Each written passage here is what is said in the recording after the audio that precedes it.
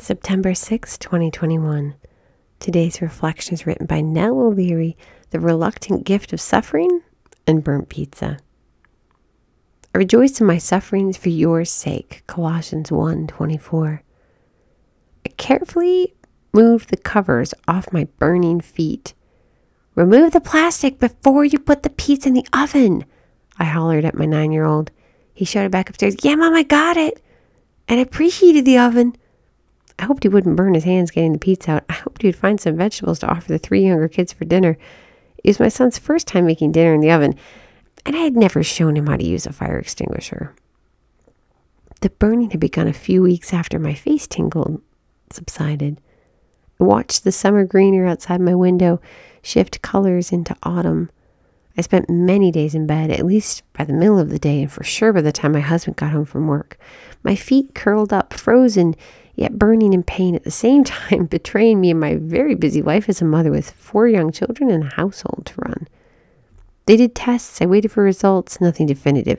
Could be this someday. Could be that tomorrow. Could take this medicine with those side effects. But mysteriously, through this on-again, off-again suffering, I rejoiced like St. Paul in today's reading. My suffering could be a gift to offer back to Jesus. Up until now, aside from pregnancy and postpartum problems, I'd lived a charmed life. No real suffering to speak of. Now this mystery nerve pain, this indiscernible disorder in my body, was a true gift. You might think I'm crazy or sounding a little overly pious. I get it. I would have thought that too. But when you're in the prison of suffering, you have 2 options. Give up or give it over.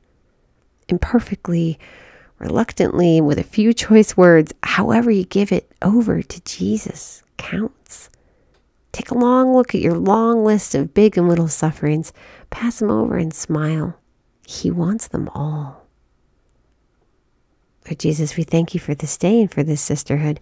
Whatever we're facing, Lord, whatever suffering, we ask for the grace and the strength to turn it over to you.